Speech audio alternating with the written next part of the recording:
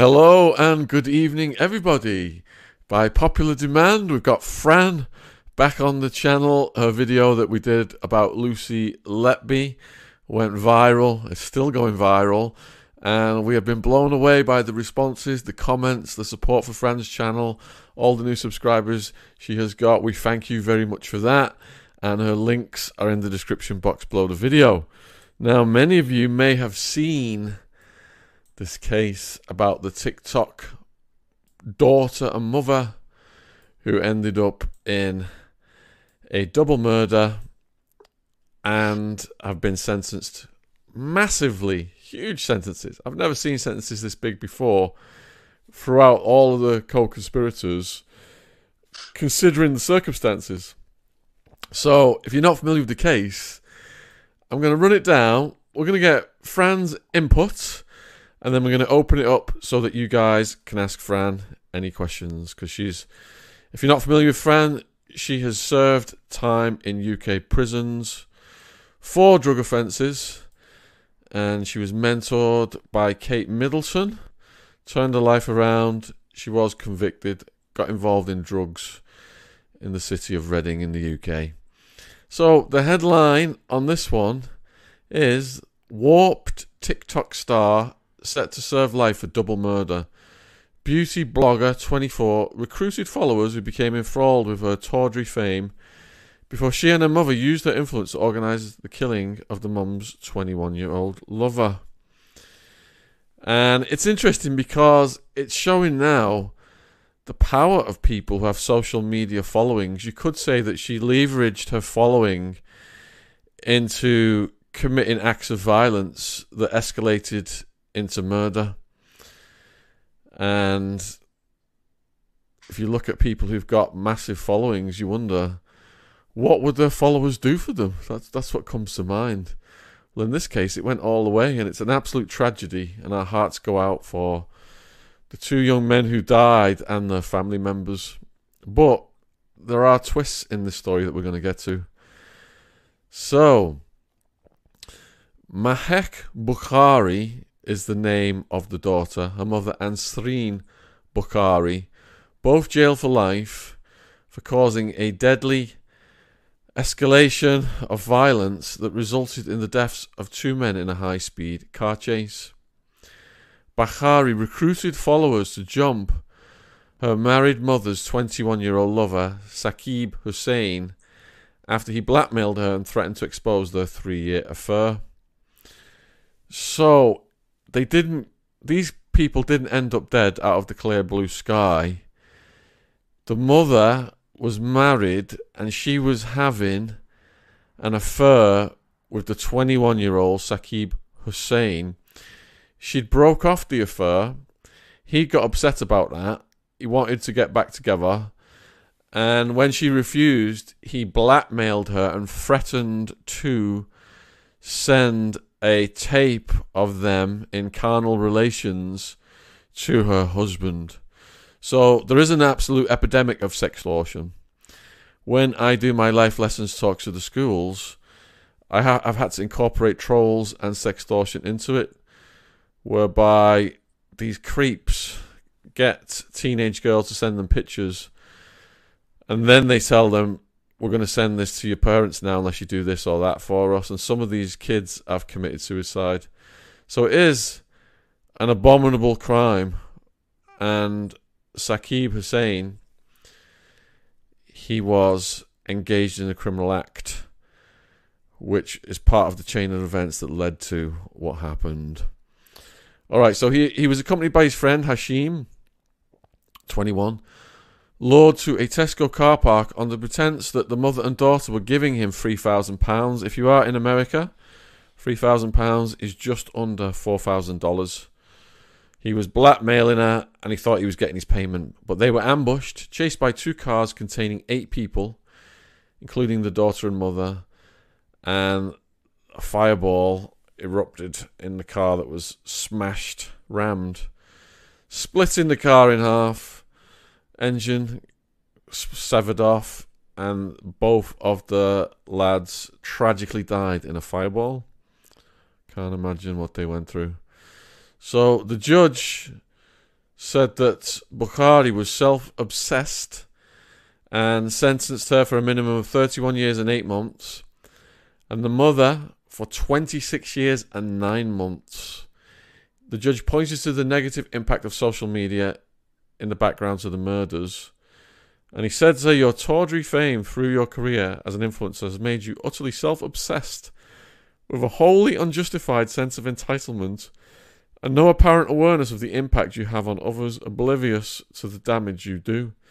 That your solution to your mother's problem was to engage some of your male followers to beat up Saqib Hussain speaks volumes of your warped values, and maybe also of the false world of influencing that you so enthusiastically espoused. So Bukhari was aware of her mother's affair and was happy to tolerate it, if not approve of it. Mr. Hussain was targeted when he threatened to tell the husband and son about the affair. And then the jurors played a 999 call that Mr. Hussain made from the passenger seat of the Skoda as he was chased in a dual carriageway, which ended with him screaming the sound of a collision. He told the handler, they're trying to ram me off the road, they're trying to kill me.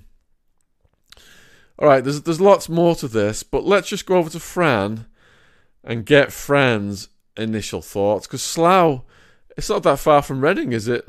No, not at all. No, it's just up the road. And in your experience then, in the prison, Fran, did you come across anyone who'd got in trouble who was a social media person? No, I hadn't. No. So this is kind of a novel thing that's happened here. And if the mum and daughter, when they land in prison, because we talked about Lucy Letby, how the female prisoners are going to, she may manage to make some friends, she may get hustled, but in general, if you committed crimes against babies, that's the lowest of the low, and she's probably going to get brutalised. In this case, you got the mother and daughter coming into a female prison in the UK. What would the reception for them be like? God, so this is the thing. It's really messed up. So in prison, everyone's morals are backwards. It's like they're just in this different world, and you've got a lot of fake people in there. Now, it really depends on her attitude going into prison. So if she goes in with a bad attitude, then she's gonna make friends real quick. She'll get into the group of the kind of, like the rude girls. The fact that, if she goes in like she's holding her own, people will almost arse lick. Because, like I said, it's just really, really weird how everyone just changes their morals, because outside, I could guarantee they would behave that way. But then also, if she goes in almost quiet, that could also make her quite vulnerable as well.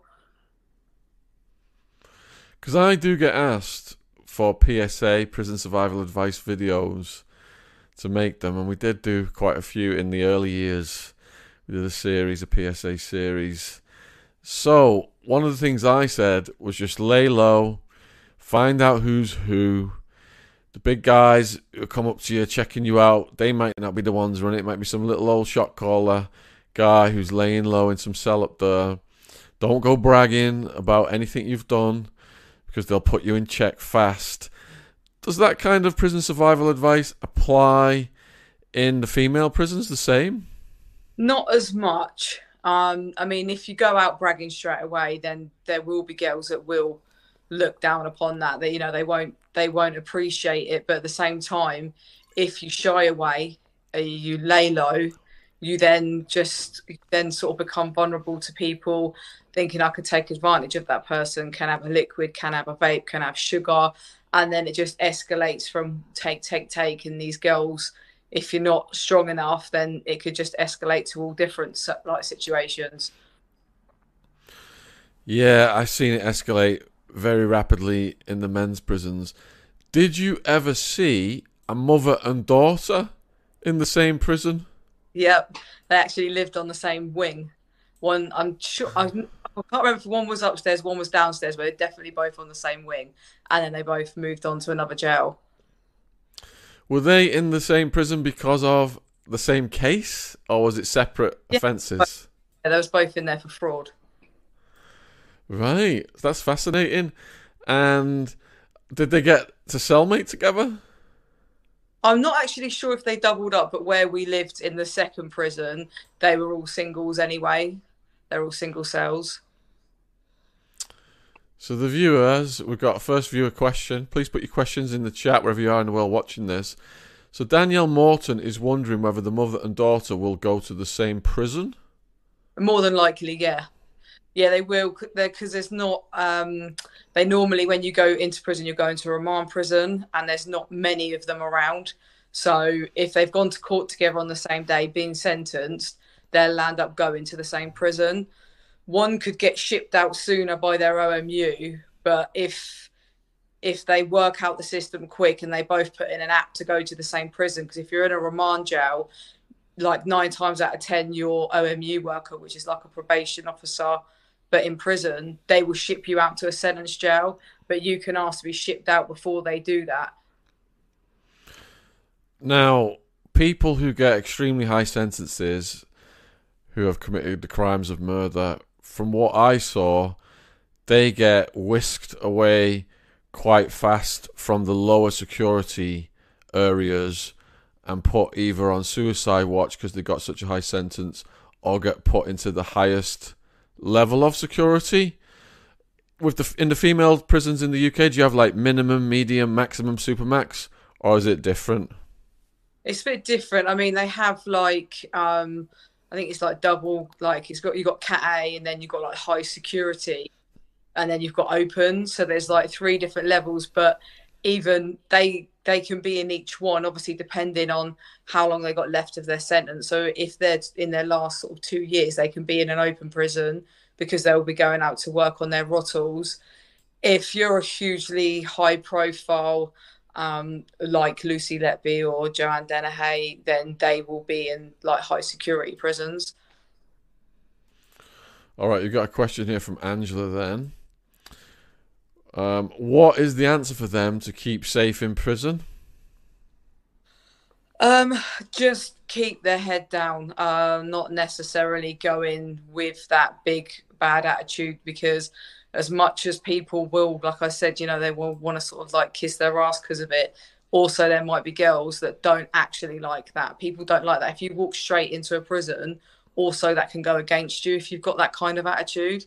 Because a lot of people, especially with this case, are going to look at it and they're not going to think that she's bad. They are going to think you've used your social media and you've took it to an extreme, and etc. Right, we've got a question from Shazers. Is there a top dog in female prison? No. You'll have a stronger character on the wing. You'll have like one stronger character, but there's no top dog. It is an interesting question because we've seen increasingly from the interviews that we've done, people who've been to prison have talked about the Muslim prison population has grown over the years and formed a strong gang. So Hamza is wondering whether there is a Muslim gang in female prisons, or is it different from the male prison culture? Yeah, they don't, there is a high population of Muslim girls, but they're not in gangs. Question from Vixter. Will they be seen as scum in the prison, or is it a low crime in relevance to the others? Well, from what I've seen, if you've murdered someone, that's a very serious crime, and it puts you at the highest security level. So, it's tricky, this one, isn't it, Fran? Because the mother was getting blackmailed, and the daughter, her instinct to protect a fellow family member kicked in, and she recruited her followers to get him beat up. I don't think she believed this was going to end in murder. Now, all of us have got a natural instinct. If someone was trying to pick on my mum for some reason or other, I would definitely stand up and try and do something to that person. So, is that going to be sympathetic? Will they get sympathy because of that, because of this guy? They didn't murder someone off the street who'd done nothing to them. Are they going to get sympathy because the guy was trying to blackmail the mother? Yeah, I think that's what some of the girls will take to. When you go into prison, it's survival mode. So people will adapt to accepting certain things and stuff like that, or certain crimes. And I think in this situation, a lot of people will generally go, yeah, it's your mum. You just go protective. You want to protect your mum, and you kind of sometimes people obviously don't think of the consequences. Like, I don't condone it. I'm really pleased for the family that the outcome, that they got, like justice was served for them. But in your normal scenario, this is such a high sentence, it wouldn't normally happen because it was a premeditated murder. So why do you think it was a premeditated murder? That it wasn't a premeditated Oh, it murder. wasn't. Sorry. Yeah, it Yeah, wasn't. Yeah. yeah. I mean, from what I can gather together from the story, and I think that's what people might sort of, they might just be like, oh, it wasn't like she went out to sort of murder him and stuff. Yeah, I think what's aggravated it is the phone call where he's called the cops and he's saying, they're running me off the street, they're going to kill me. So I think that shows some intent. I think the judge has aggravated the sentence because of that. But the judge, when he did hand down the sentence, said these people have been recruited to beat these guys up. Before we go to the questions, let me just look at some more of the story to get some more details on this. So the judge lambasted the daughter for leveraging the social media following to beat these guys up. Then the 999 call came in. They're trying to ram me off the road. They're trying to kill me. And what we had here, we had an Audi TT and a Seat Leon. The Audi TT was recorded as going over 100 miles an hour. The Seat Leon was also in pursuit, and the Skoda was out going over 80 miles an hour when it got hit, which caused the car to split in half and the engine to detach, and the two young men to be killed in a fireball. But 8 people were involved. So the judge said that Bukhari approached Karwan as a go-between who brought in Reese Jamal. He said it was not chance that Karwan took over driving the Audi during the fatal chase. The judge suggested Jamal was enthralled with Bukhari, the TikToker, despite being in a relationship of sorts with co-defendant Natasha Akhtar, and was happy to do her bidding. That's from the BBC. So Akhtar, 23 of Birmingham, was jailed for 11 years and 8 months. Amar Jamal, 28 of Leicester, 14 years. And Sanaf Gula Mustafa, 23, for 14 years. The other drivers got... The two drivers, one got 26 years, 10 months, and one got 36 years. Wow. That is a lot, isn't it, compared to... I'll just put... Fun. I'll pause there for a second. Seeing people come into prison, Fran, convicted of murder, murders of kids and stuff like that, for example, on the scale of sentences that you've seen people get, where do these sentences lie? I mean, they're high, and that will be the talk of the prison as well, of how high their sentences are. They are. I know the families might not think that. I'm just talking, what I've seen and obviously heard of people's sentences. They really are high. Like you said, the value system is upside down in prison. To an extent, do exceptionally high sentences that are the talk of the prison cause prisoners to be in awe of those people? They can do. It could also intrigue them, possibly to speak to them to find out what actually happened. Anybody that might have seen her on TikTok and quite fresh in jail, some people think it's like it'll be okay, she's not famous, but people might have heard of her already in prison and seen her and stuff like that. So it's kind of like that social media fame, and people might be intrigued as well. So how would the prisoners have found out about the mum and daughter? Would that be watching a news program on TV in the prison, or through illegal mobile phones, perhaps checking out the internet? Do you know what? It'll be through the news, it'll be through mobiles, but it'll also be visits as well. It can be family members and friends outside. They'll be like, "Oh, is that woman in your prison?" Because that's sometimes a question you'll get asked from the outside. So if they haven't heard of it, they will. All right, let's continue the story then. After Bukhari and her mother were jailed for life, the heartbroken families of the two victims paid heartfelt tributes. And it is really sad, to hear the words of a father saying how much, he's missing his son. Mr. Hussain described the 20-year-old as a much-loved young man who do not feel that we have received justice, as we have now got a life sentence. The day we found out Hashim had died, our world came crashing down. His death has changed everything. Everyone who knew Hashim loved him. His death is not just a massive loss to our family, but also to our whole community. He was a cheeky young man who was always smiling, a handsome man who was beautiful both on the inside and out. He would do anything for anyone, was very caring and had a very kind heart. He would always put others first and wouldn't hesitate to help others if they needed it. On that tragic day, he was simply helping his friend, and this resulted in his death. It has been extremely painful, not only losing Hashim at such a young age, but also in the circumstances in which we lost him. We will always be extremely proud of Hashim. Whatever he would have done in life, we know he would have excelled in it. He was and will always be our superstar and our one in a million.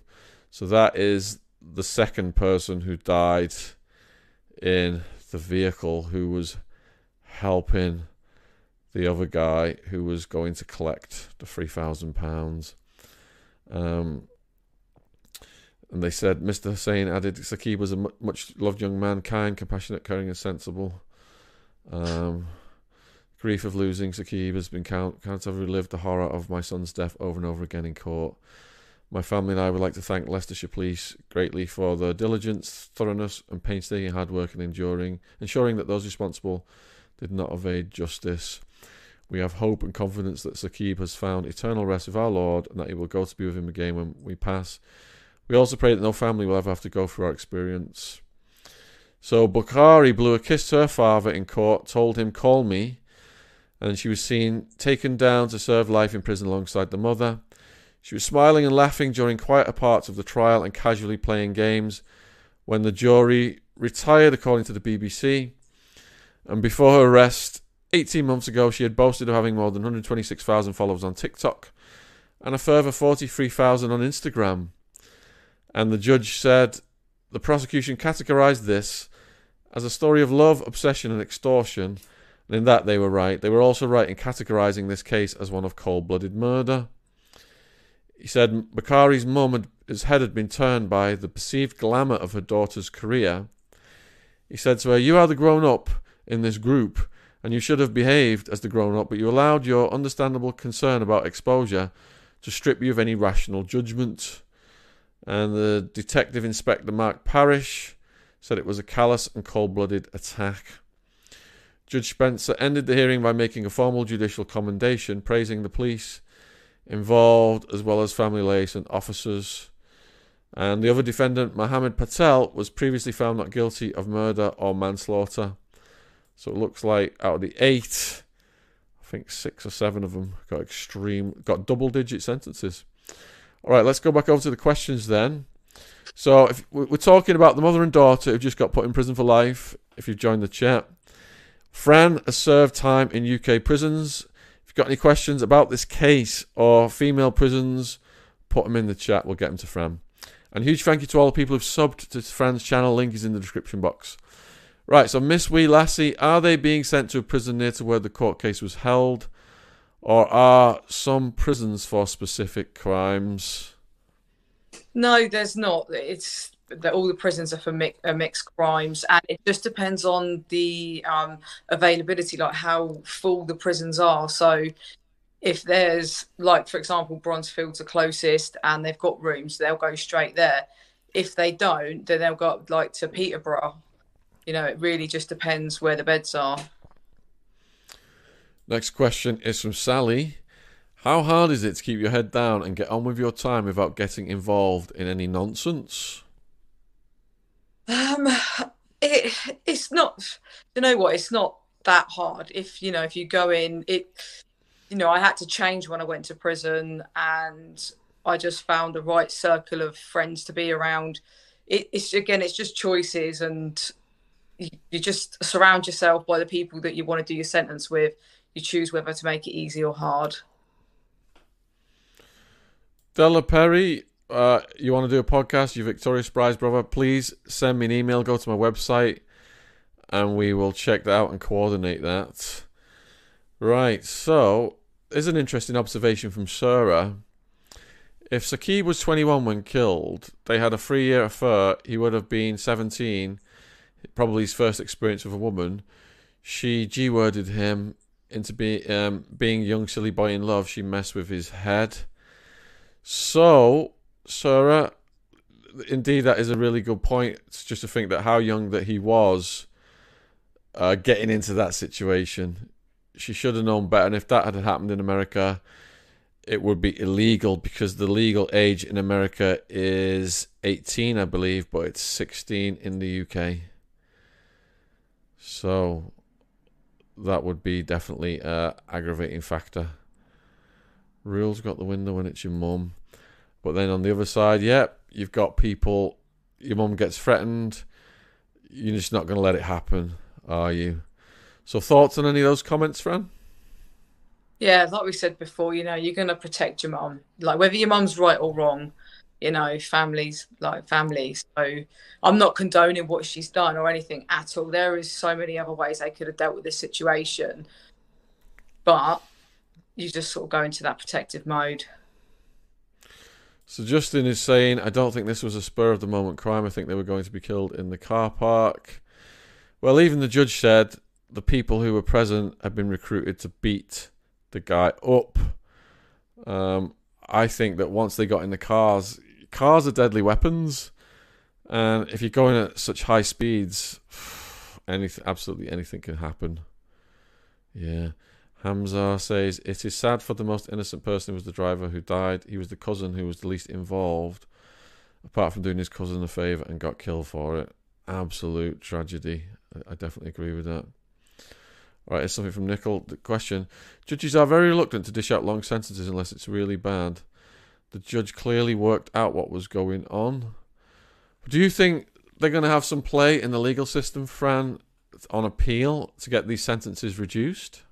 I mean, yeah, they've got the right to appeal, and I think you can do it once, and they can't touch your sentence. I can't remember the ins and the outs of it, because someone was doing it when I was in prison. But you've got to be really careful with that, because I think when it goes to the second appeal, if the judge, and say they've already served 3 years, the judge can actually re-sentence them and re-sentence it from the court date. So he could turn around and go, just for your cheek, I'm going to give you 40 years and I'm starting your sentence from today.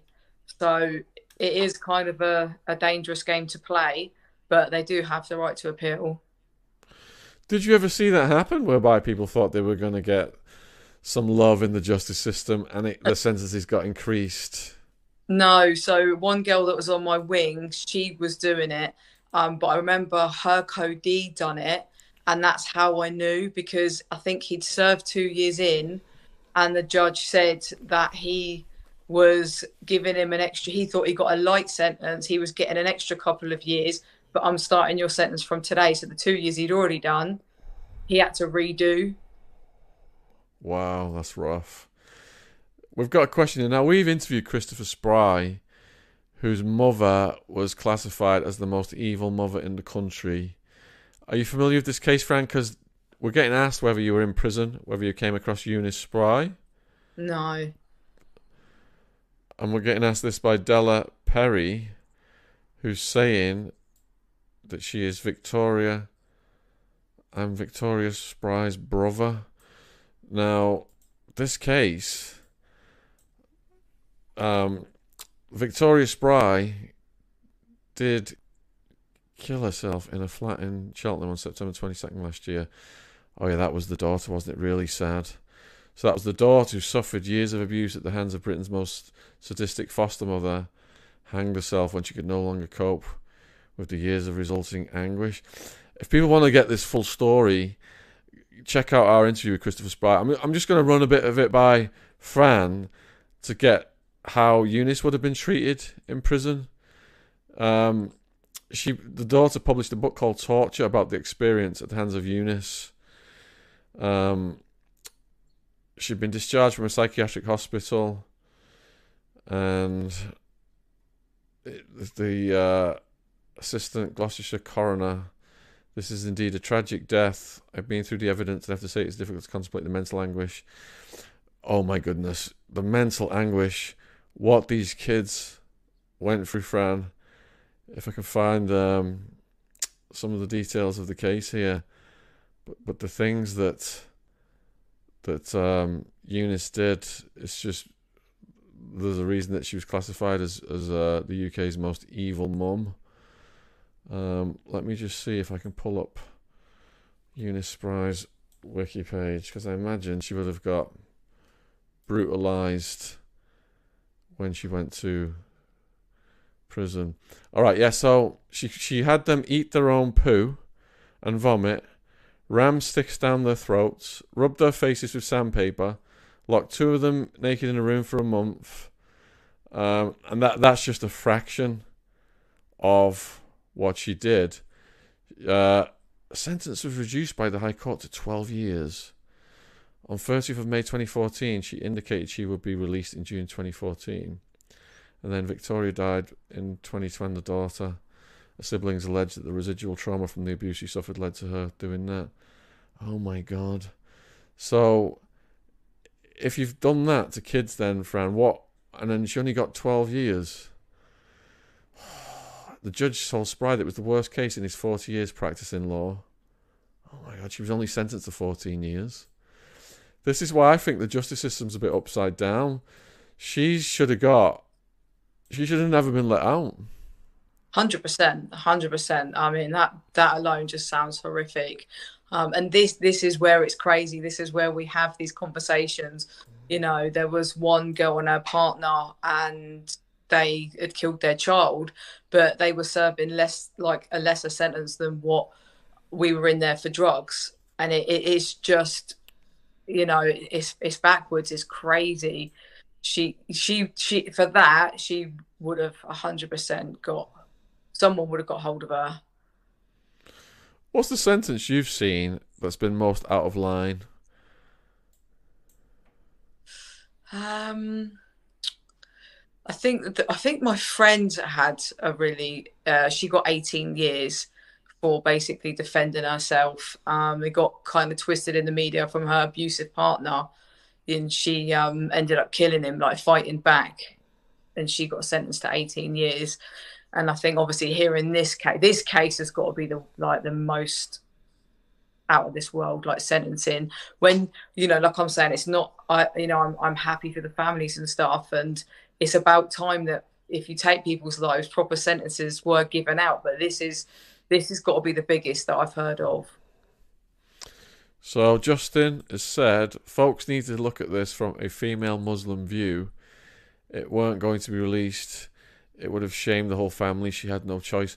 So the sex tape, basically, Justin's pointing out that the release of that would have caused so much shame, because we do see when things happen that family members get wiped out by their own parents for bringing shame, which is an absolute tragedy. There was a case in Warrington. I think the girl had refused to do an arranged marriage or something, and the parents, you know, ended her life. Warrington's right next to my hometown of Widnes, so it was a really big case up there.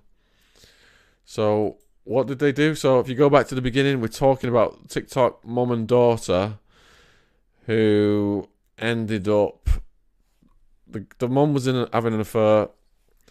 The young man threatened to release a sex tape if they didn't get back together and demanded £3,000.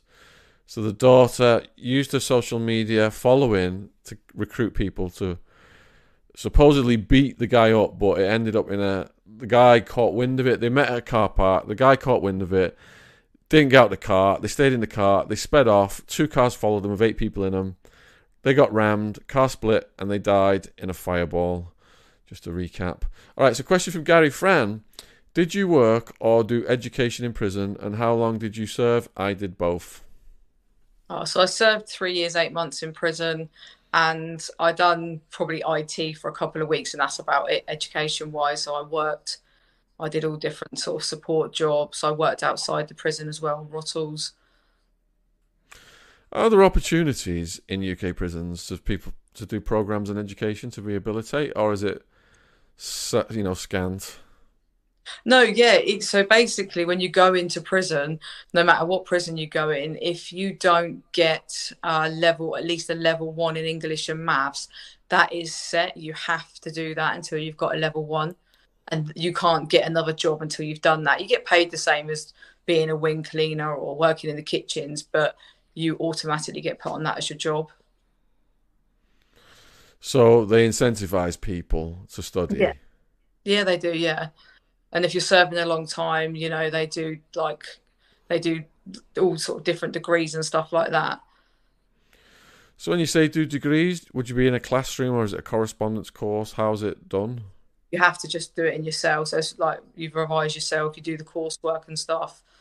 There's not like classes for it or anything. They obviously provide you with all the books and stuff that you need. They fund it as well. And are those degrees um, sanctioned by the prison, or are they like organised by outside educational entities attached to the prison? Yeah, so it's actually from outside, so it's not just something that the prison do, and it doesn't mean anything when you walk outside. Like some of the things that you do in there, they give you a certificate, and it's just a made up piece of paper that means nothing on the outside world. This is actually like university degrees. And do a lot of the prison population take those opportunities up? You'll find it's more lifers. It's long term because obviously, most of them are like 3-4 years minimum. So yeah, it's people that are serving long sentences that do. So it's not that many that do it. Would you say that the lifers then are the most sensibly behaved? I found personally the lifers are the most twisted, the most. Not all of them. Not all of them. I met some really nice lifers, but a lot of them are. They will stab you in the back. I don't know if it's where they've been in a long time, and it just sends you stir crazy. I don't know, but they are dangerous. They will definitely befriend you and make you think they're your friend, and they're not. Did you see any institutionalized behavior? Just more like firsthand. I just had one girl that I wasn't like great friends with, but we got on and stuff like that. And then sort of behind my back, it was going to the office, trying to ruin my rottles for me, making up lies about me. Yeah, it got real messy. Obviously, luckily for me, the officers knew exactly what she was about. And, it was to the point that we were sort of having like shouting match and stuff. And I was just like, don't, because you're the one that'll lose everything. Like, we know what she's about. So luckily for me, but they can be dangerous. How often do people test you in prison, Fran? I had two arguments. That's one with that lifer when I confronted, obviously I found out what was said. I don't know if they think that people wasn't going to come back and tell me.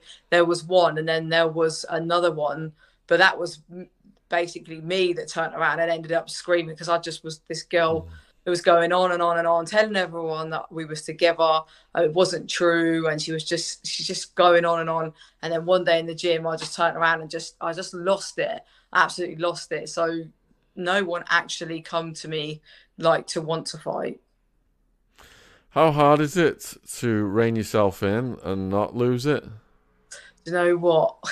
It's so hard. Like, I swear I'm traumatized now, but it's hard because I literally made a choice that I was going to change. I was going to do my sentence the right way.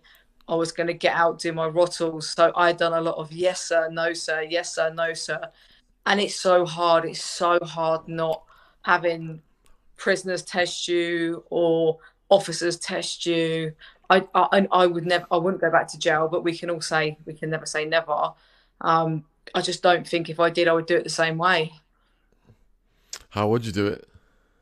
I'd probably be a little bit naughty. I just think I'd rebel a little bit because I've been in there and I've done it for so long that it's hard. You kind of feel a little bit resentful.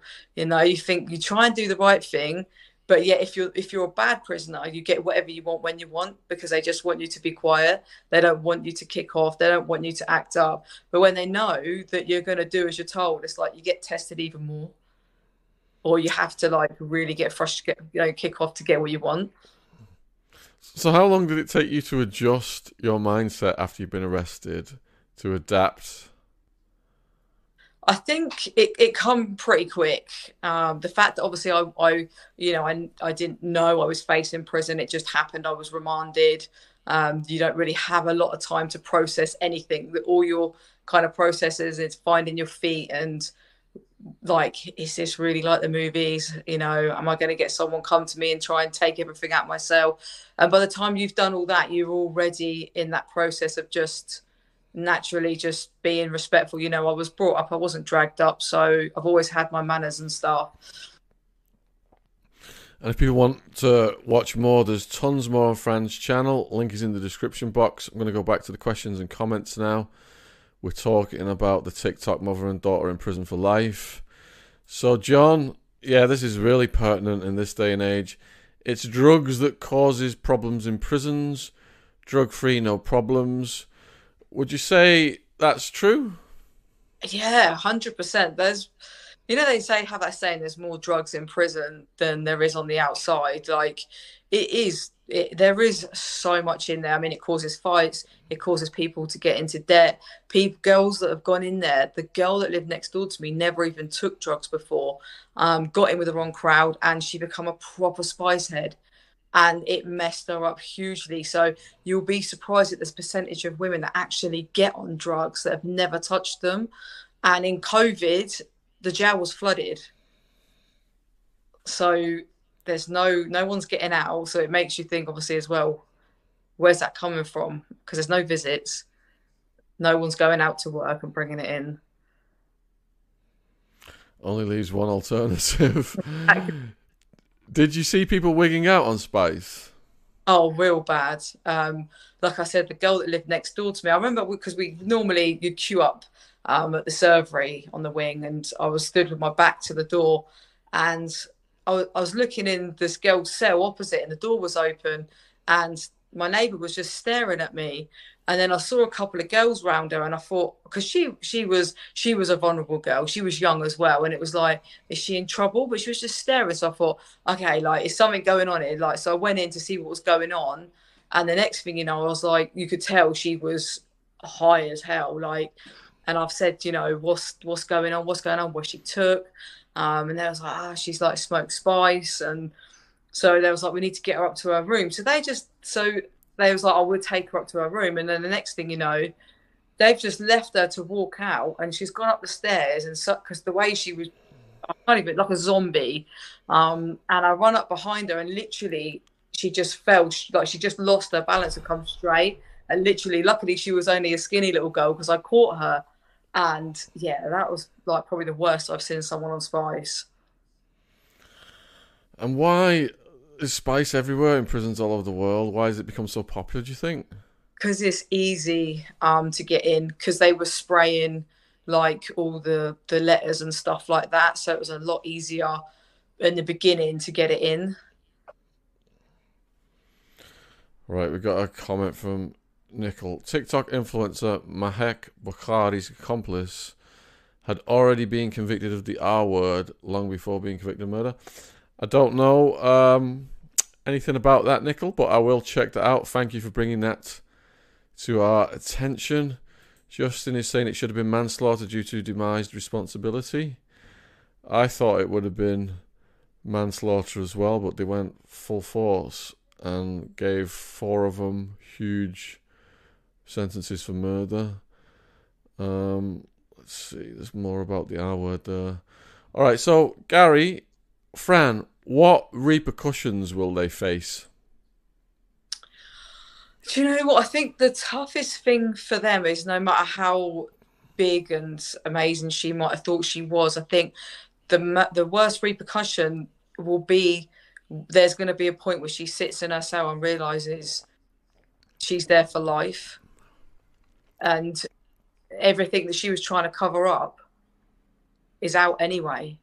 You know, there could have been such a different way to deal with it. And you might have somebody in there, you might have other girls that, especially, I'm not saying any of them was right, but maybe more so on the innocent, the driver, was it the driver that was just driving the guy that got killed? His cousin, yeah. I think that's going to be the one that's going to really raffle like some girls' feathers in there. I think that's going to be a whole different ball game. So, you know, they could well get dealt with over that.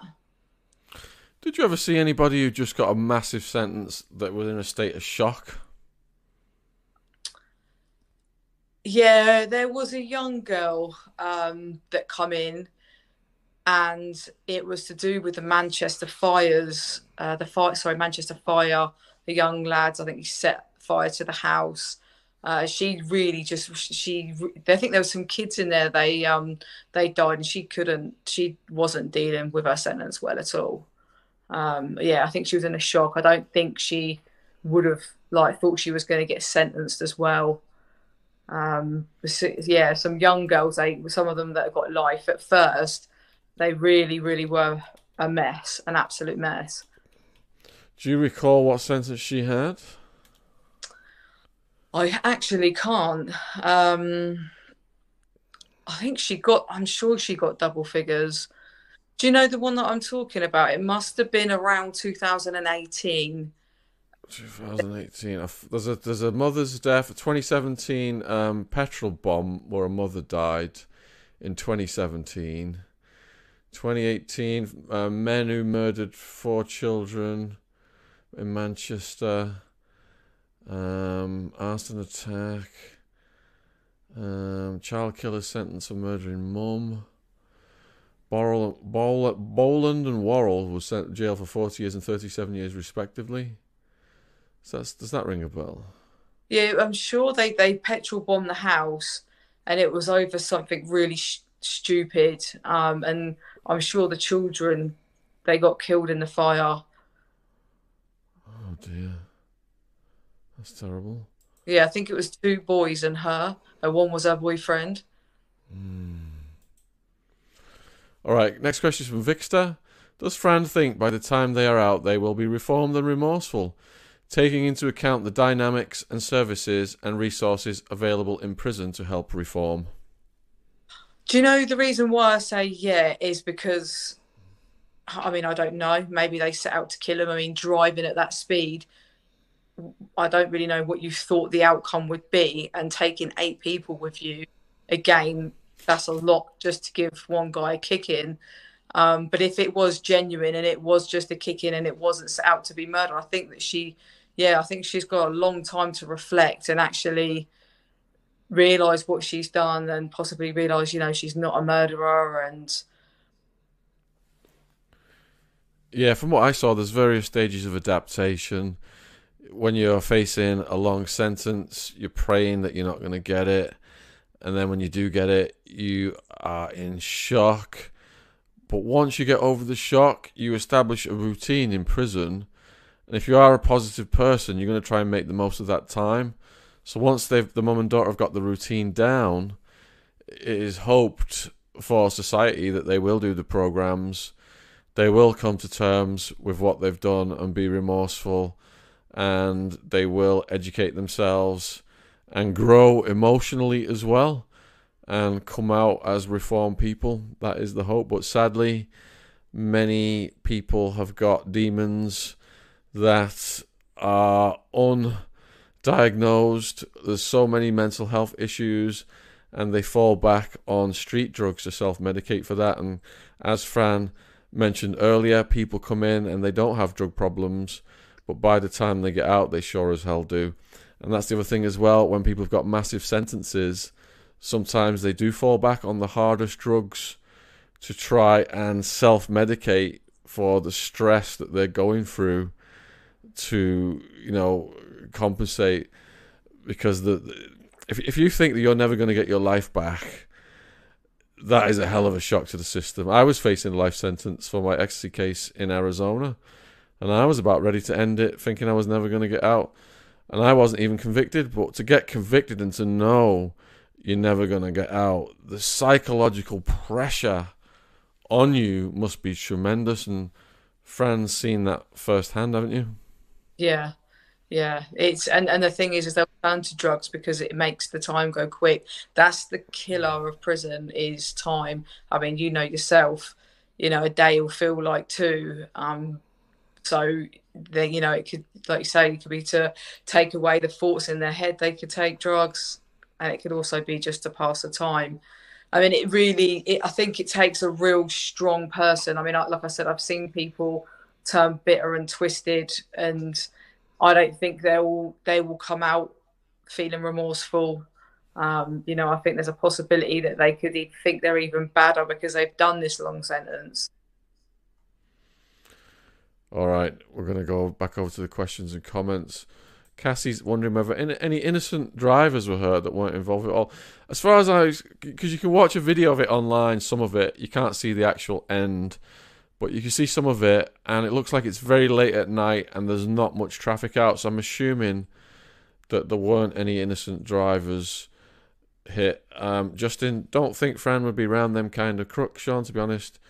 She is too nice of a soul. Oh, thank you. Yeah. GB is wondering, can you please ask Fran how she would treat the mum and daughter? So you're in there, Fran, in the prison. Mum and daughter come in. They're fish. They come to you. They say, Fran, what is, what happens in this place? What do we do next? What's going on? How would you treat them? So the interesting thing is I've done a job where you meet and greet people when they come into the prison. So that was my job. So professionally, I would tell them the basis. I wouldn't go in too deep. I'd do my job. But other than that, I wouldn't give them any extra support like I did other girls, especially when they were vulnerable and stuff like that. I would just keep it to the bare minimum. And if I hadn't done that job, I just wouldn't make conversation. I have been told I've got that kind of face where I'm not really approachable, which I do like, because how I come across is not like what I'm actually am as a person. So I quite like that. So I give off that aura. But if someone did try to speak to me, I would just give the sort of coldest response. So they kind of just get that vibe from me that I'm not really interested in talking to them. Nickel says there are 3 types of prisoners: mad, bad, or sad. The mother who abused the kids is clearly mad. The TikTok mother et al. Are bad. And Hamza is wondering why the judge gave Eunice Spry such a low sentence. So I think personally, crimes against women and kids are the most abominable stuff anyone can do, and people should get the maximum sentences. But the court has got it the wrong way around. The court, if you're involved in drugs, you see people getting decades. They hand it out like candy, when they're the sentences that should be going to people like Eunice Spry. How do you feel about that, Fran? Yeah, 100% agree. I mean, it's bizarre because I don't think they really think about it. It's not just the torture they've put them through. Their whole life is ruined. Like, that child clearly is never, ever going to be the same again. Like, there are the few people that are abused as a child that do turn their life around and make something of themselves. But I think a lot more turn to drugs, turn to drink, and I think they forget about the long-term damage. But because they didn't kill them, it's all right. Like, and I'm not quite sure where they think that selling, don't get me wrong, drugs ruin lives, 100%. I'm an ex-addict myself. It's, I'm fully aware of what damage it causes, and I'm not condoning it at all. But selling drugs to torturing a child, I'm not quite sure how the judge can see that as a lesser crime. It baffles me. When I was researching my War on Drugs series of books, I went to the Hemp Museum in Holland, and there are people in America under 3 strikes law serving 25 to life for possession of the green. Now that is obscene. Yep. That's ridiculous. Yeah. So dealers, they're harming society, deserve to be punished, but people who are consuming it, and at the height of the war on drugs, you had almost 1 million arrests a year for possession of the green. And that's how they fill the private prisons, $60,000 a year of taxpayers' money per person. All right, next question is from Hankaroo. In prison, does it help to be known as smart and intelligent, or should you act dumb? Oh, good question. I don't think you should act anywhere. I think just be true to you. Um, it's always good to act. Well, saying that, maybe act a little bit less knowledgeable than what you are. That's not a bad shout. Yeah, and act more modest than you are. Get your ego in check Yeah. and don't flash wealth or anything like that because they will come and shake you down. Finley, Fran, did you ever cry in prison? Yeah. Good question. Yeah. Can you give Yeah. us a story of what led up to that, or is it too personal? No, not at all. I, I'm not ashamed to admit I cry. I'd sit in my cell sometimes and just cry. I think there's two stories that really stand out. I think one was when my dad come to visit me, and we were sat on he come on a visit, he come on his own, and I've never seen my dad cry ever, and he just cried, and he was like, I just don't understand. He said, you know how much drugs ruin lives, like you know, he knows I was on drugs. He said, I just don't understand. Like he was really embarrassed. I think I could have gone in there for, killing someone, and he probably, if it was self-defense, obviously, that kind of situation, and that. Oh, I went back and I was broken. I was absolutely broken. That's what made me go, you know what, this I've got to change. And then another time, which I was really bad, I remember just sitting in my cell thinking, I didn't know what my purpose was, because my whole life I'd been involved in drugs, and it was like it wasn't even like I was depressed. It was like I just didn't know where I was going to go with my life, and I just couldn't find a purpose. Like you're trapped away with your own thoughts, and that's dangerous at first, until you learn to like put them away in a box or process them in the right way. It's tough. It's an emotional roller coaster. That's fascinating, Fran. So, you're consuming drugs for a period of time, you're incarcerated, and then you're sober. Did that force you to face your demons? 100%. Yeah. Yeah, because I'd always been around people. I'd always been like in relationships, or had like been around my friends. I'd just selling drugs. You're always, even if you're not hanging around with people, you're on the phone. You just got that constant. But when you're in prison, you have to sit by yourself. You haven't got a choice. And then that's when you really start to see your demons. And then that's when, I'd done a really good course, which I'd had counselling, and it was the best thing that I ever done. And now I prefer to be on my own. I love it if I'm on my own at home. I enjoy my own company. When the sober Fran first looked back at the years of the craziness, what were your initial thoughts? Do you know what I've always kind of said, like in prison? Do you know what? I don't regret it. Obviously, I regret hurting people and stuff like that, but it's made me who I am today. It made me help people in prison. My experience of being an addict. It was people, I'd sit and have one-to-ones when I was a recovery mentor, and they'd be like, "You weren't on drugs. You don't look like an ex-druggie." And I'm like, "I was." Like, and so it was really rewarding. It was really refreshing. So I got to spend my time helping and supporting other prisoners. It's good that you transformed that energy. When you were looking back, though, on the wild times, was there anything in particular that really shocked you, and you thought, what was I doing? I can't ever do anything like that again? Um, just the rawness of me just selling drugs and thinking it was a normal life.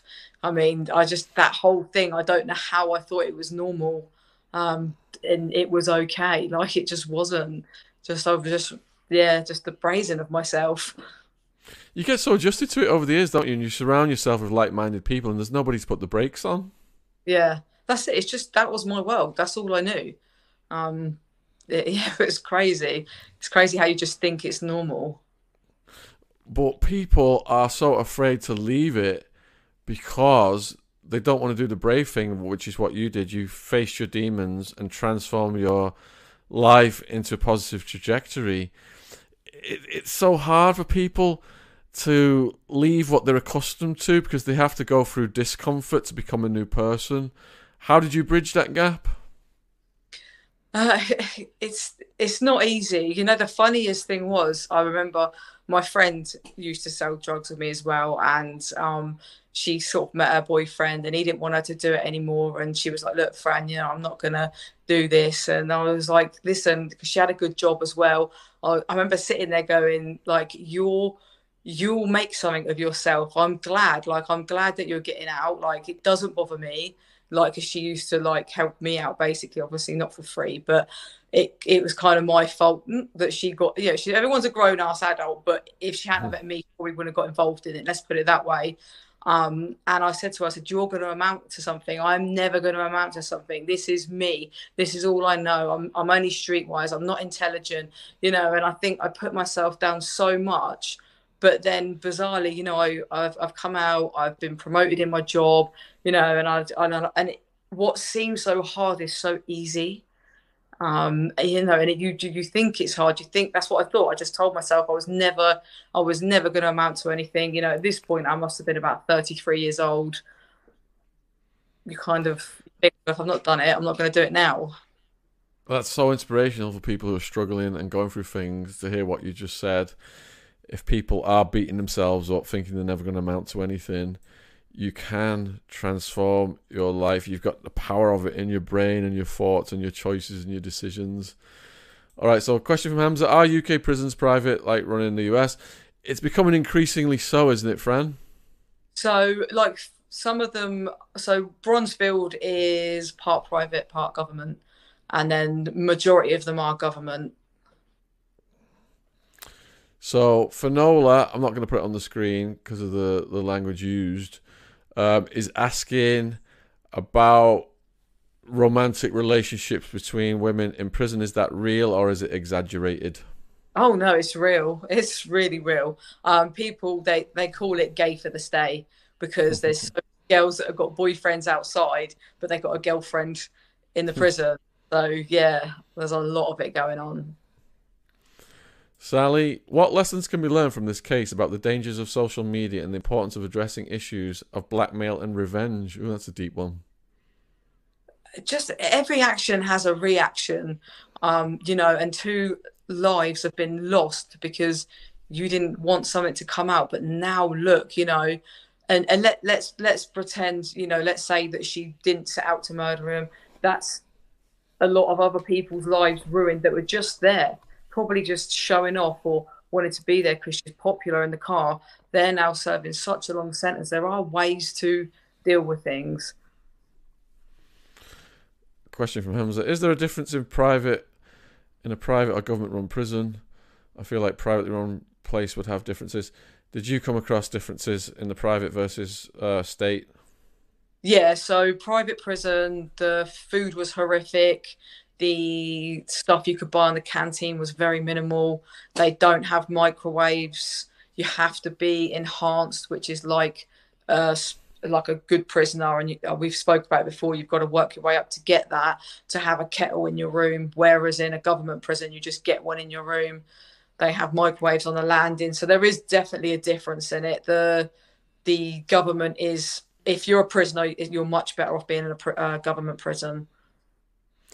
Yeah, the private prisons come in, it's all like contracts, and they kick down money to the politicians to get these contracts. And they say they're going to rehabilitate the prisoners and get the statistics up. And in the beginning, they often do that, and they build these really nice private prisons. But once they're in, they just allow them to get run down. And over time, they get so run down that all kinds of insane things happen. There was a private prison in Arizona. They've been so cheap because they didn't want to get their costs up to maximize their profits. The alarm on the fence had gone off 200 times that month. So when prisoners did escape, they didn't respond to the alarm because it was always going off. And those prisoners went on a killing spree. So the private prisons come in, they pretend they're going to increase the stats, and it's all going to be much improved. But their bottom line is once they're in, they want to reduce the cost to maximise the profits, and they let the prisons get run down. And in America, the gangs run everything because they've got 2 guards watching hundreds of inmates, and the guards can't keep control. That's the main cost, is the staff, one of the biggest costs. So by keeping the staff costs down, getting rid of all the professional staff who've been there for years, who cost the most, they bring in these young staff who've got no experience, and the prisoners and the gangs run rings around them, and Fran's laughing. I think she's seen this. Yeah, honestly, you'd have like 19-year-olds trying to tell you what to do, and it's just like, seriously, you've just come out of school. Like, there's no respect there. Quite a few of them don't last. I've seen that. Question from Marley. Hi, Fran. Can you have your own books, clothes, and favourite possessions in your cell? Good to see you on here with Sean again. Thank you. Yeah, so you can have books sent in, CD player, CDs, but you can have like, I think it's like 10 CDs, so many DVDs. You can have your own clothes. You can have your own clothes sent in. There's a minimum maximum of, well, it's not really a minimum, but a maximum. So it might be like 11 tops, 4 bottoms, 2 shorts, 4 footwear. So yeah, you can have, but you can't have jewelry to an extent. So you can have necklaces and rings, but to be fair, if it's valuable, you wouldn't take it in. You wouldn't want it in there anyway. Question from Dawn. I don't know if you can read that on the screen, Fran. I'm going to leave a word out because YouTube doesn't like it. What are your thoughts on the Scottish R word who transitioned during his trial to game the system? Are you familiar with that case? So, I don't know. I don't think he was Scottish. There was a guy that I was in Bronzefield with, and he was the R word, and he basically said he wanted to be a woman just so he could get into the female establishment. And if you saw him, he was an absolute joke. He was not. I've been in with quite a few transgenders, and there's genuine ones that I've known, and then there's non-genuine, and that was non-genuine. He would mock women. He'd wear like man sandals, like a man looking watch with a flowery skirt, and then have like just like red ring. Like, it was just a mockery, and a wig that it's just, yeah, it looked like it had been worn by someone for 200 years. It was just ridiculous. And just wondering, what's Fran up to now? Does she go out and try and educate people in the community? So I've set up my own YouTube channel. So that's kind of like to give people an insight to what prison is like, to share my story that obviously you can change, and I have changed. Yeah, and all the people, when that video went viral, the Lucy Letby one, loads of people went over and checked out Fran's channel and subscribed, and we really appreciate that. So if you've not checked it out yet, please go down. The link is in the description box. People are asking about little Ziggy. Ziggy's doing great. You think he's on day 4 now of his life, and we took him out to the pub today for the first time. We had a Sunday roast in a family pub, and he snoozed all the way through it. All right, so, and Jen's doing tremendous as well. She went through 14 days of hell in hospital, 2 days in labour, everything that could possibly not run smoothly, but she's an absolute soldier. Vixter, Fran, out of all the stories you have heard about why inmates were in prison, were there any that were innocent or at least believable? I don't know. I don't know if any of them were innocent. They will say they're innocent, but you obviously just don't know. You don't know the truth behind anyone's story. Was it Shawshank where they said everyone claims to be innocent in prison, something like that? Yeah. I definitely the people to do with children, they will all deny it. They all deny it. I had a friend that she was in there for murder, and she claims her innocence and is still trying to fight her case. I think she's been in there at this point she was in there for about 12 years. And I'd like to believe in her and stuff, but the thing is you come across some crazy people.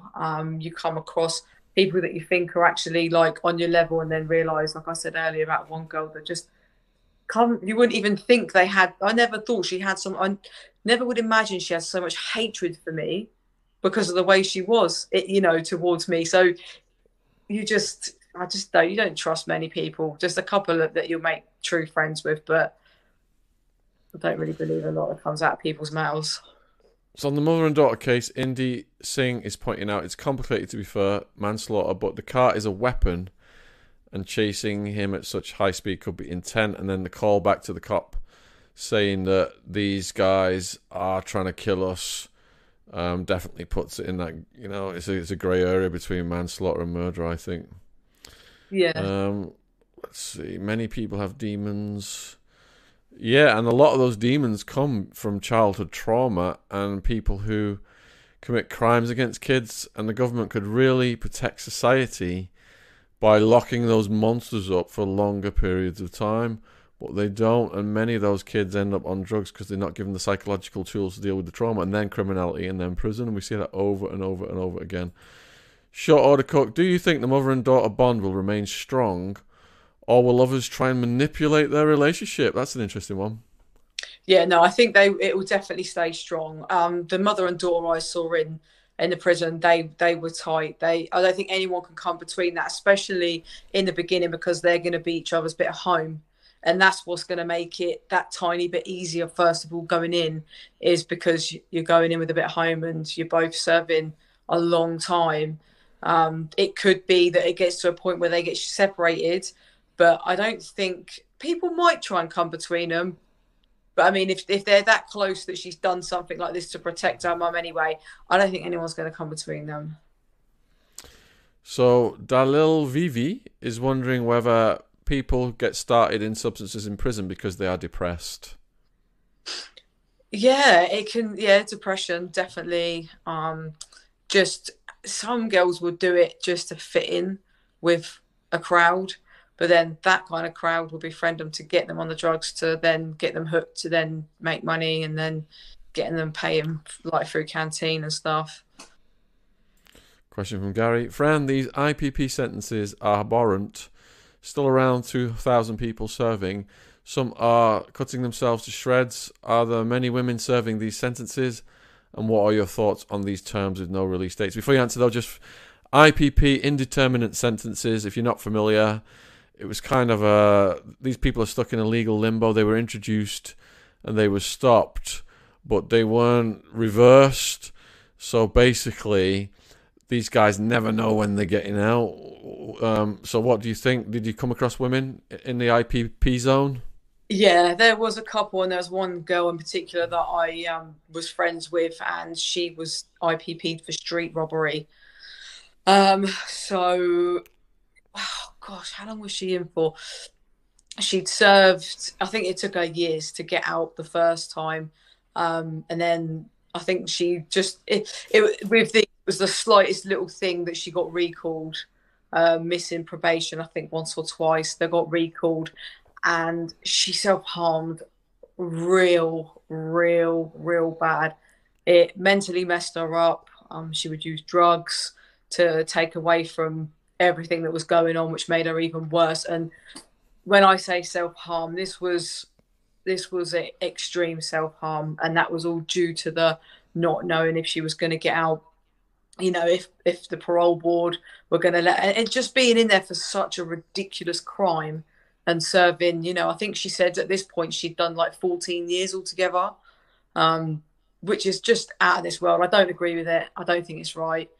And I don't know how someone can do street robbery and be serving that amount of time and absolutely annihilate in their body. They're just mentally unstable from it. And then someone, messes with a kid and gets 5 years. And if people want to check out the interviews we did with Pepsi Watson, who's on IPP, he's back in now, and it is harrowing and heartbreaking. Do we think 12 months for death by dangerous driving is a fair sentence? It depends on if he's literally just by speeding. I don't know. I mean, I'm a bit on the fence with that. 12 months, you've took a life. I don't think it's really long enough, but maybe if I was sat there, I think everybody speeds. This is the problem. So I think it depends on how fast you were speeding. It's like this situation now. You're doing 80 miles, 100 miles per hour. You're taking dangerous driving to another level. Like, you can't actually think that you're not going to end up in a crash or them crashing, you know? It does sound on the light side, but it would depend upon the specific circumstances of the case. Angela wants to know your view on arms dealers. I don't agree with it. Obviously, it's weapons. So, is that what we're talking about here? Yeah. Yeah. Yeah. Yeah. I don't agree with it because I just think so many lives are just being taken through stuff like that, and they get harsh sentences. A friend of mine, got found. So her and her partner, because the house was in both their name, her partner had drugs and 2 guns, and she's got 16 years for that, because even though he had admitted it, because it was in the drawer in the bedroom, they was like, well, you know, you can't tell me that you didn't go in there, the house in your name, and she got 16 years for it. Yeah, and our friend Tawana, who we interviewed on this channel, and who's also going to be in the book Sit Downs with Female Gangsters coming out next year, she was harbouring guns and she got sent down. Right, so short order cook. Fran, if someone doesn't turn up to visit you, how do people cope with that? How does that play out? Do you know what? There's two damaging things you do there. Obviously, you're gutted because you know you're expecting a visit, but two, it's really embarrassing, or you feel embarrassed, like you're sat on a visit and you're waiting for your visitor to turn up. So that alone, whether people think it's embarrassing, you feel embarrassed, you feel like, oh yeah, look at her, like they don't even want to turn up. But because for me, I'd ring in the morning, I'd ring before my visit, and I would double check, because things happen.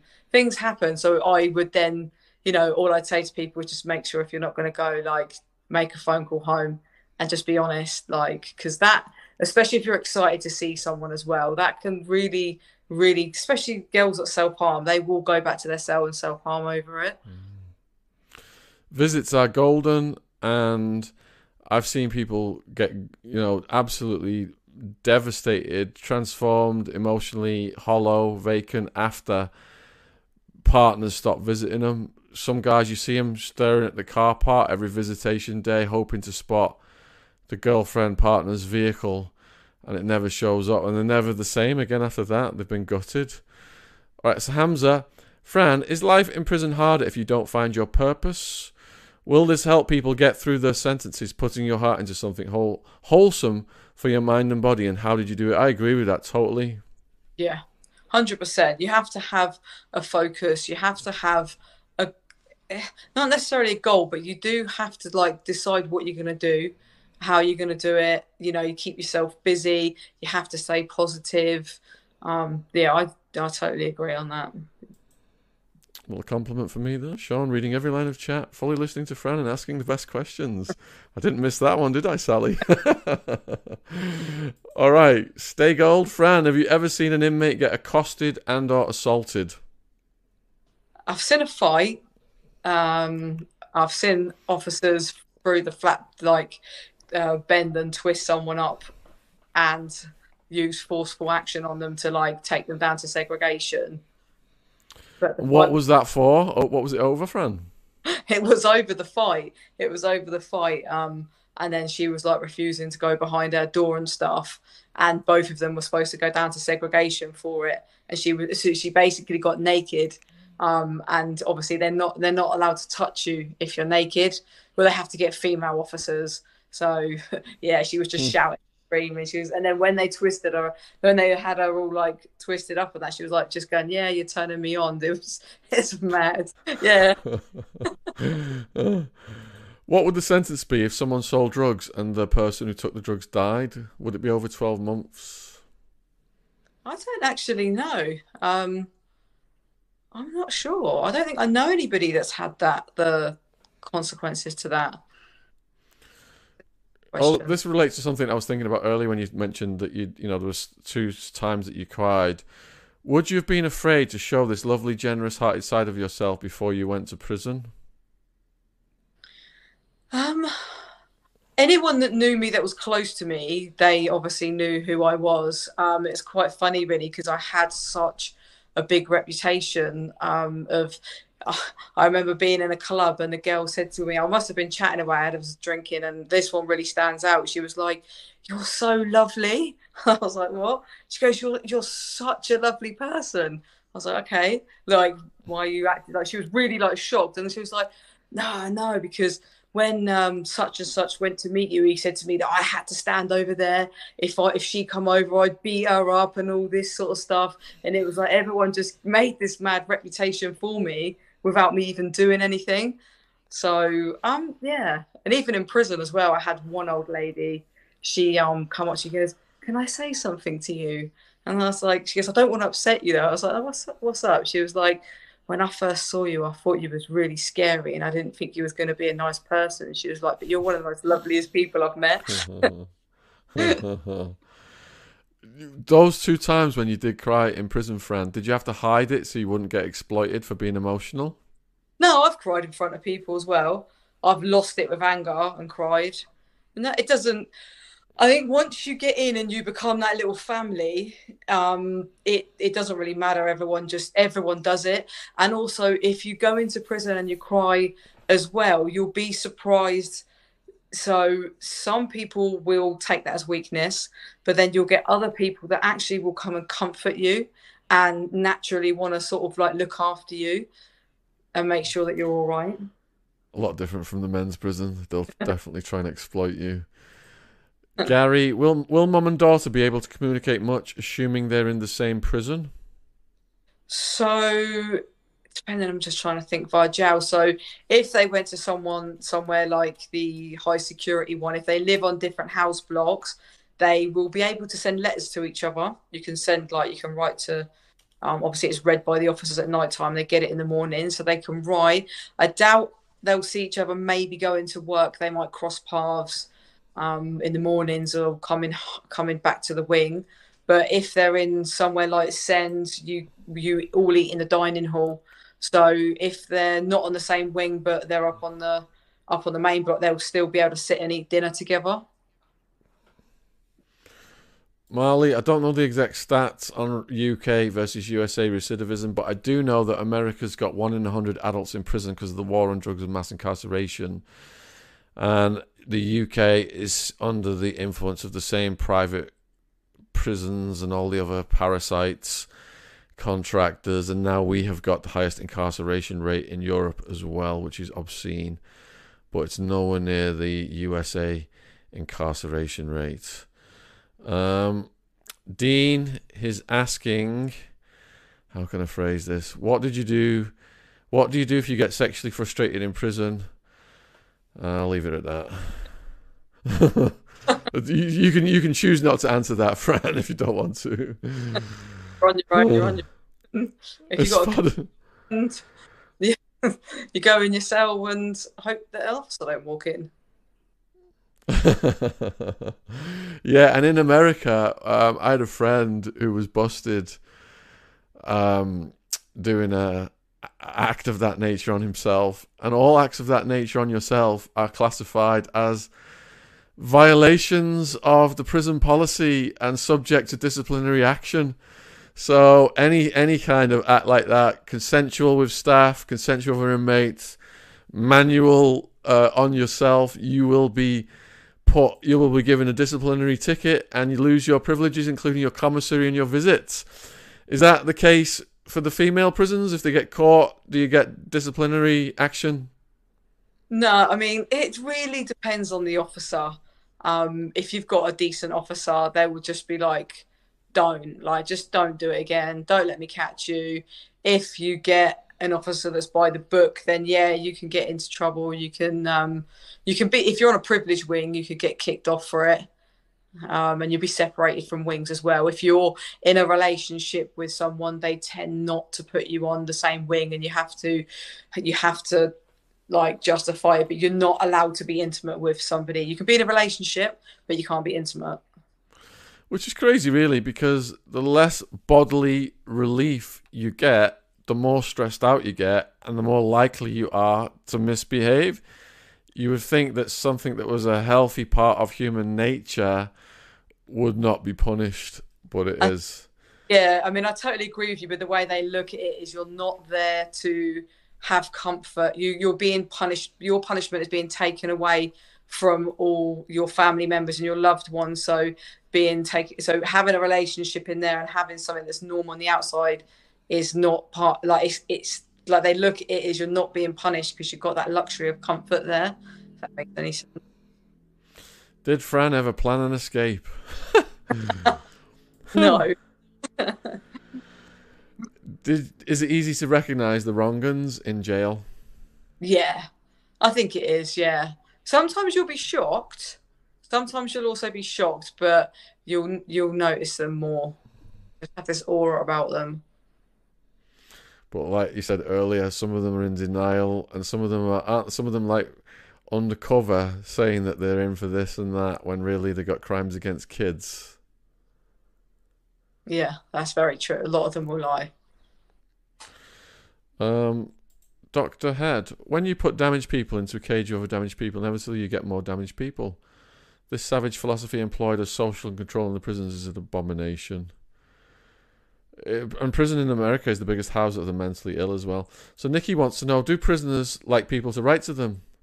Get letters? Yeah, yeah, they do. I mean, I was a nightmare for writing back, but I did love receiving mail, and I kind of expected everyone to keep writing, even though I didn't, because I did enjoy mail. I don't think any prisoner doesn't like receiving letters. You see guys watching the mail call, looking at the guards, trying to peep to see if their name is on an envelope, or and it's sad. And if you're all locked down and the guard goes past your cell and doesn't give you a letter, you see the guys just looking all. Visits and mail are gold, and you start to. This is why I appreciate the small things in life now, because you realise the value of everything that you absolutely take for granted only when you lose it all. So, yeah. Miss Wee Lassie, what's the worst meal you had in prison, and what were the best? I actually did have. There's a saying about having raw potatoes, and I did have raw potatoes once. I bit into potato, and it was like crunchy. That's got to be the worst. And it was in like a chicken curry. It was well weird. But my best, I don't know. To enjoy a fry up every Saturday morning, you'd get a fry up. But I don't know. We used to make our own food. We used to make like our own food as well. So like we'd make all different curries and stuff like that. And they're probably my favourite food. Is it normal for women who aren't gay to have female relationships in prison? Yeah, like I said earlier, they call it gay for the stay. Women that aren't gay or bisexual, they will find comfort in other women and then end up in a sexual relationship with them, but have boyfriends on the outside. And do any of those relationships ever take over that person's life and they get out of what they had on the outside and stay with the person they met inside?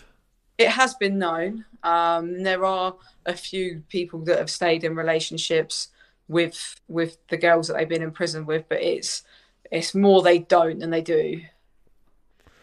Gina's wondering whether you saw anyone getting bullied in prison. No, I didn't. I heard stories and oh, sorry, the cat's just knocked something off the side.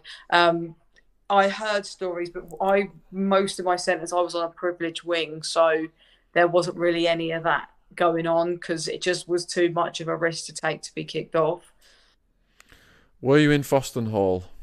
No, I was in Bronzefield and HMP Send. Are cigarettes banned in UK prisons like in America? Yeah, they got banned in September 2017. All right, we've gone through all the questions. So huge thank you to Fran for spending so much time with us again. Please go down and support Fran. The link is in the description box. I'll do it as a pinned comment as well. And sub to her channel. There's tons more. And the link is also down there for the original interview we did with Fran a few years back. Check that one out. Is there anything you'd like to say in conclusion to the viewers, Fran? Yeah, thank you guys. I've had so much love and support and new subs, and I really appreciate you all. And thank you, Sean, as well, for having me on. Much love and respect for everyone in the world, and huge thank you from me and Jen as well for all the love and support that's come in the last 2 weeks with the birth of baby Ziggy. And we're going to be putting the birth video on the Atwood family channel. You can